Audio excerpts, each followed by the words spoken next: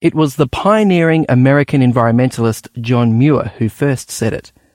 Of all the paths that you take in life, make sure a few of them are dirt. It's a motto that music producer, photographer and motorcycle tourist Simon Lister has enthusiastically put into practice. But what he discovered, who he discovered, while he was travelling those paths, has transformed his perspective. It all started when he pointed his camera at a smiling child in a poor country and triggered the shutter. This is Signs of the Times Radio with Kent Kingston.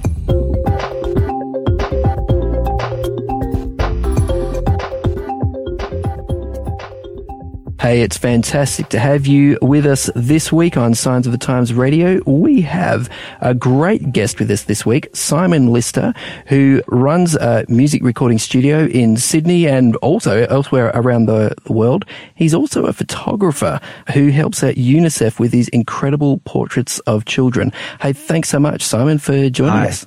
Thanks very much for inviting me to the show. This is awesome. Yeah. Oh, it's good. Look, Daniel Kubarek, he met you last year at a conference and heard you speak and saw your photos, and he's a bit of a keen photographer, and he was just an instant fanboy, wanted to meet you, wanted to know about your photos, and I know there's a lot of enthusiasm out there for what you do. So, yeah, we're really excited to have you here. But look, first of all, your accent tells me that you're from New Zealand originally. Is that right? Yes, that's correct. I'm a Kiwi born, and I grew up on a farm in the Waikato. Mm-hmm. And I think, with my parents, especially my father, he kind of influenced me quite a lot on my journey. He loved music, he loved photography, mm-hmm. and he loved motorbikes. So I'm kind of doing all that now in really sort of epic, fun ways. Yeah, so, I'm having trouble picturing that because, what sort of farm was it? A dairy or what?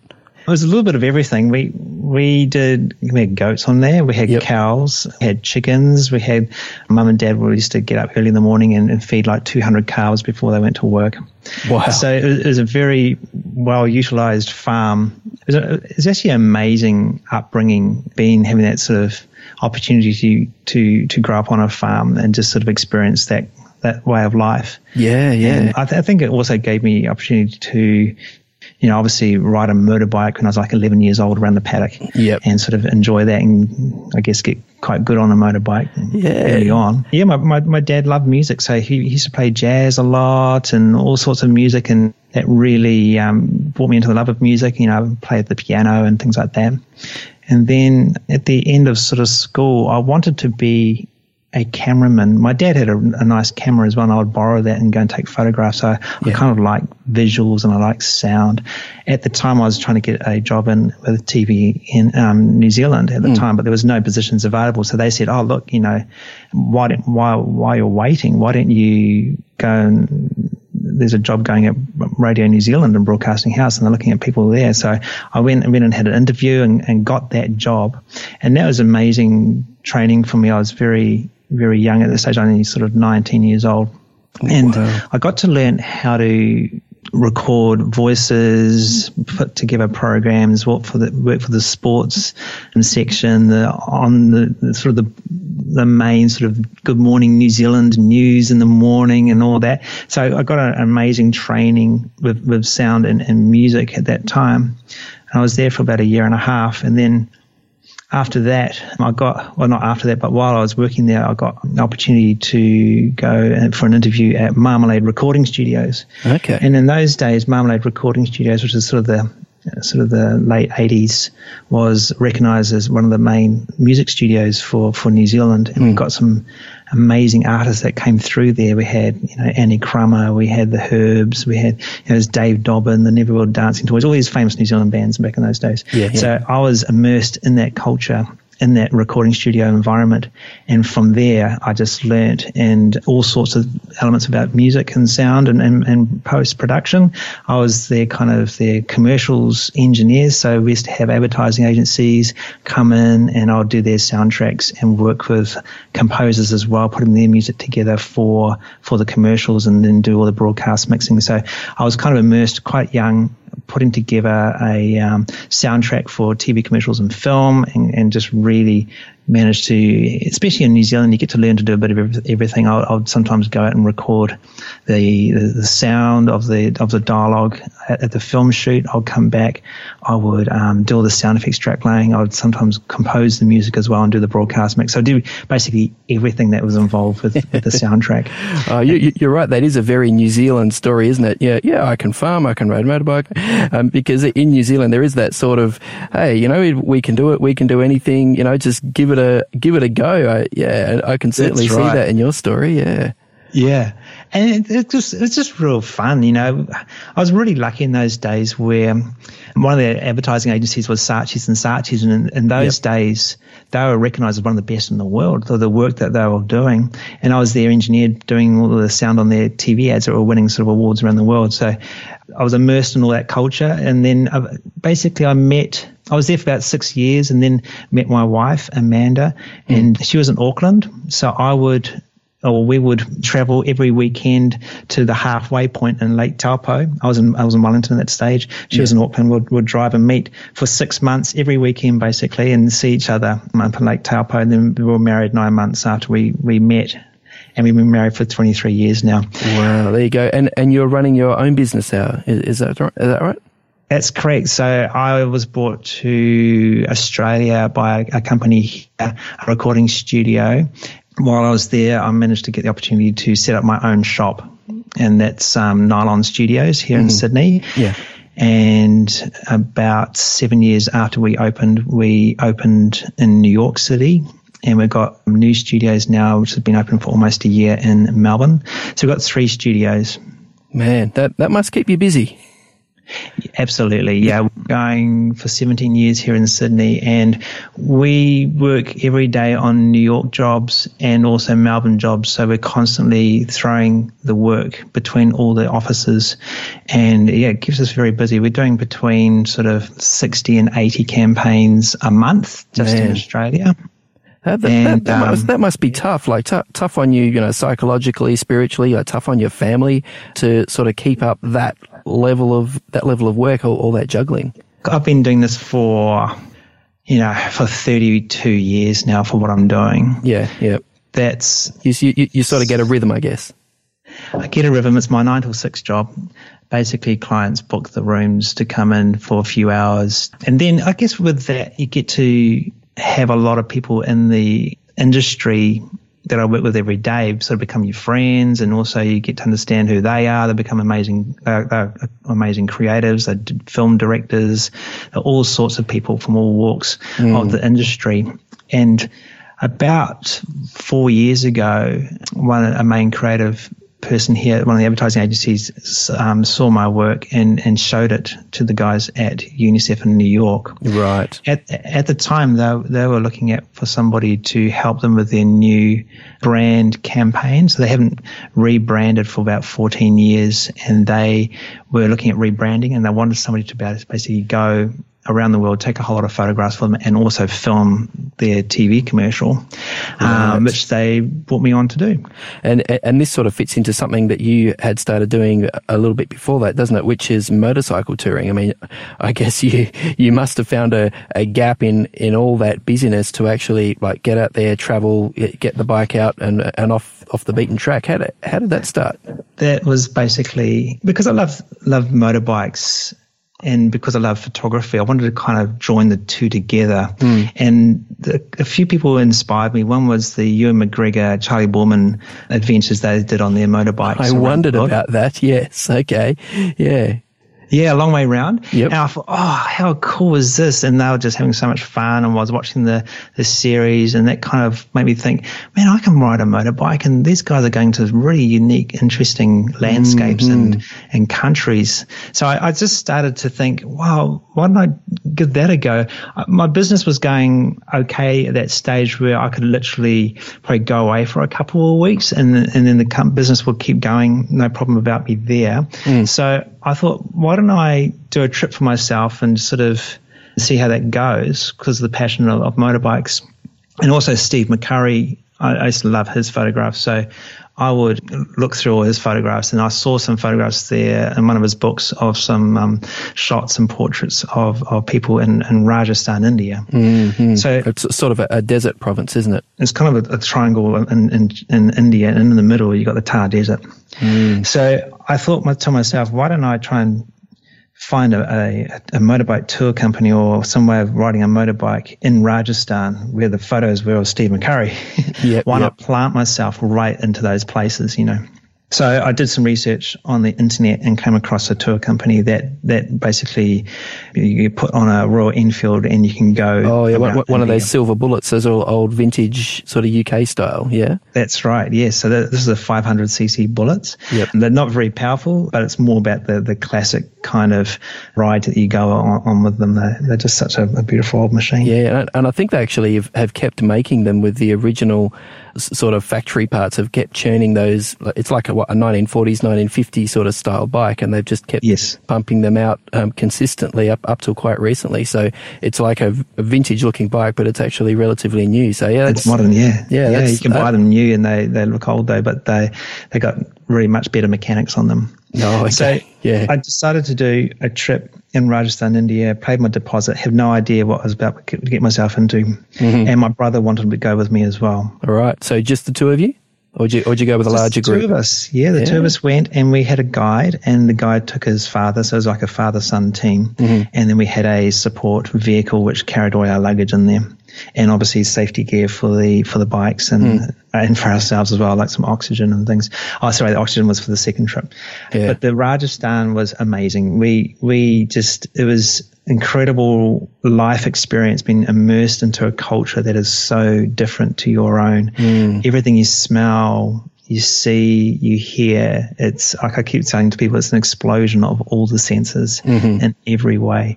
Having that experience going around Rajasthan just opened my eyes, and obviously took photographs, and still to this day, some of my favorite photographs are some of those first ones that I took on that Rajasthan trip.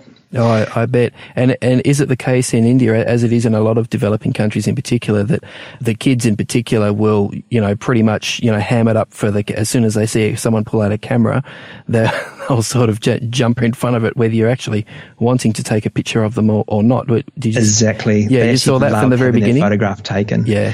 And I think with digital photography now is where you can show them the photo on the back of the camera. They get so excited, then all their friends want their photos done as well. So you're kind of immersed into that perfect situation. If you want to get into doing portrait photography, is to go to India, because they want their photo taken, and you can have fun with them while you do it, and get some amazing colors and results with the photographs. No, yeah, that sounds unbelievable. I mean, it must be interesting though, sort of mixing, dust and dirt roads and desert, and then with like pristine, photographic equipment. Is that a technical challenge sometimes? I travel with a very light camera setup, literally just a body and one lens, to be honest. I don't have flash or tripods. I don't take any of the extra stuff that I have to carry. Yeah. It usually sits in a backpack, and that's all ready to go if I need to stop and actually grab the camera out quick to take a photograph. Okay. The experience in Rajasthan just blew my mind. And after that, I said to the guys, I said, look, this is great. What's your favorite tour that you guys do, in India? And they go, by far, the Himalayas. So I say Himalayas as a Kiwi, but the Himalayas, it was really exciting when they go. And I said, well, count me in, put my name down for next year. And my brother and I did that trip as well. Right. And that was more of the dirt roads. Rajasthan was all tar sealed around from city to city. And you're basically dealing with really extreme traffic conditions and dealing with, elephants on the road, camels on the road. You got funerals on the road. You got people in trucks walking towards you in the wrong direction on the roads, all that sort of stuff. So that side of it was really challenging, but really exciting as well to be in that. I loved sort of chaos. Yeah. It's kind of fun chaos. Yeah, yeah. It's the stuff that you see that you just can't believe is happening in front of you all the time. Mm-hmm. And that's what kind of made that journey so unique, because the culture is so different to what we're used to, you know. Oh, yeah, I can't stop on the side of the road here and start taking photographs of people that wouldn't be happy at all. So I don't do it locally. What was it that actually brought your photos to UNICEF's attention? I mean, out of all the, you know, sort of traveling people with cameras, how did you and them manage to cross paths? Well, I spent literally 10 years. Every year I told myself I wanted to go on an amazing, epic sort of motorcycle journey. I did the Sahara, Baja, Mexico, North Thailand, did Mongolia, Vietnam. So lots of different cultures and places, and I took a lot of photographs in that time. Yeah. I also got an opportunity to go to Bangladesh, and while I was at Bangladesh, I took a lot of photos and film. We made a little short film here in Australia for the ABC, and that film with my photographs was shown by an advertising creative here in Australia to some people that he knew at UNICEF and head office in New York. Right. At the time, they were looking for somebody to basically help rebrand UNICEF globally, and that's through photography and for film. So I was brought on literally to create a 90-second TV commercial, which is filming in 5 regions around the world. And while I was on that trip, I took about 1,400 photographs for them to use on all their sort of social media, posters, billboards, whatever the brand needed them for. Wow. And that was an incredible journey. We went to Kyrgyzstan, Vietnam, Ethiopia, Lebanon, and Mexico over about 5 weeks of travel. I had no crew. I was literally just filming and photographing and doing drone and doing a bit of everything myself. And then we brought that back. We edited it here in Australia, and we did the soundtrack at Nylon Studios. So that was really, really cool opportunity. And that's kind of how the relationship sort of started, and we've been working on projects since. Yeah, so this is Simon Lister, the one man band, eh? The one-stop shop. Man, that's incredible. We actually have a 5D here at work, and I'm a pretty average photographer. I mean, but we have a 5D here, so I just switch it onto auto mode. I'm one of the people you love to hate, you know. Why waste such a nice camera on someone who only knows how to shoot in auto mode? But that's me, and I've been surprised at how often the portraits have come up really nice, you know, just so long as you have the light in the right place. So what sort of crash course could you give me or other sort of photography noobs out there who are, you know, would like to take some better portraits of, even if it's just family, friends or whatever? Look, I can probably only sort of speak for the subject that I kind of are into, which is at this stage children and people. So for me, I love using natural light, and there's no rhyme or you know, reason to do whatever you want to capture what you feel in your heart is something that you want to capture and display for yourself. So for me, I love doing portrait photography. So I love using prime lenses. Which means what for the uninitiated? Prime lens is a fixed focal lens. So instead of having a zoom that goes from 24 to 105 or something, I just have a set focal length of usually around about 25 or 35. Right. 35 is with the Canon 5D, and that's what I used for the Tales by Light series. I just used one lens. And the reason why I use the 35 is because it's razor sharp. It's one of their sharpest lenses to use. And also having a prime lens or a fixed focal lens, you have got a bigger glass to work with, and you can also have a lower aperture number, so you can really go. You can catch more light that way. Yeah. Okay. Yeah. So if you want to zoom in, you just take a step forward.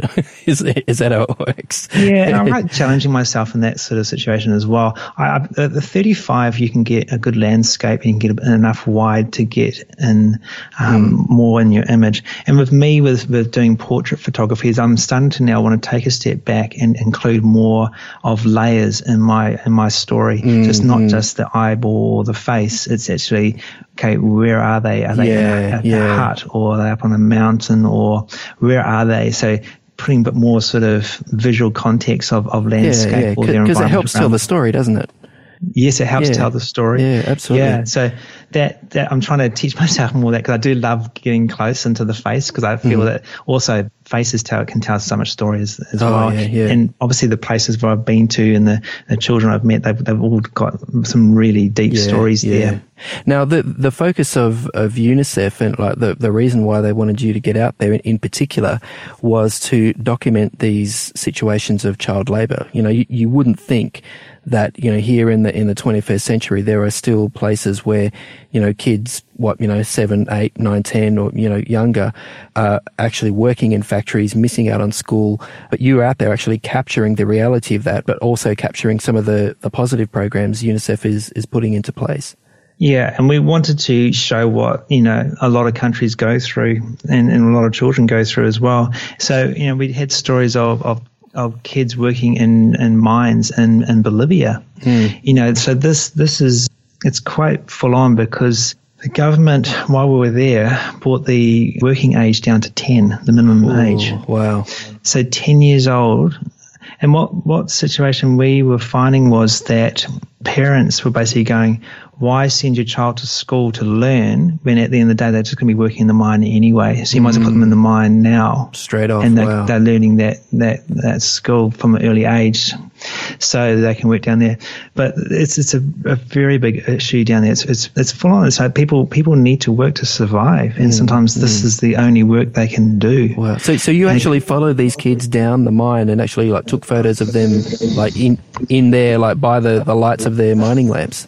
We didn't mention everything that was in the story on the film for the show, but the reason why some of these families have to go and work in there, because the conditions are so harsh and so full on that the fathers and the men that go down there, the situation's so dire for them that they literally turn to alcohol. So what would happen is that the men would become alcoholics and the family wouldn't have the money, so the family would have to go into the mine to earn something so they can feed themselves. You know, so that was the situation that we were involved with there in our story for the Bolivia one. Man. And yes, you got 10-year-olds working in the mine there with pickaxes. We went in about a couple 100 meters in there, and it was claustrophobic. You could hardly breathe. Every footstep you took, or every step you took, created a dust that would come up and then go into your lungs. And the noise was just horrendous. We had all these pipes coming through the mine shafts that were carrying compressed air that goes down to the machines into the ground, you know, deep into the mountain, which is compressors for all their jackhammers and things to work into the mountain. So we were in there, we were choking. It was very claustrophobic. You know, when you get caught in a rip, how you panic, your body panics. We had probably a similar situation here, where very confined space, it was very dangerous. There's 15,000 people work in this mine at any one time, and literally it's been going for 300 to 400 years. The mine used to supply the whole Spanish coin, the silver coin, way back 300 to 400 years ago. And on Wikipedia, if you look it up, this is Potosi, it's the Cerro Rico mines. They claim that they think that there's about 10 million people have died in these mines over these 400 years. Man, you know, people often ask the question, you know, how could a loving God allow suffering? And I guess you would have been confronted by the reality of that question there. Like, how did you deal with that, like emotionally or spiritually? How do you make sense of it? I've witnessed a lot of heartbreaking stuff.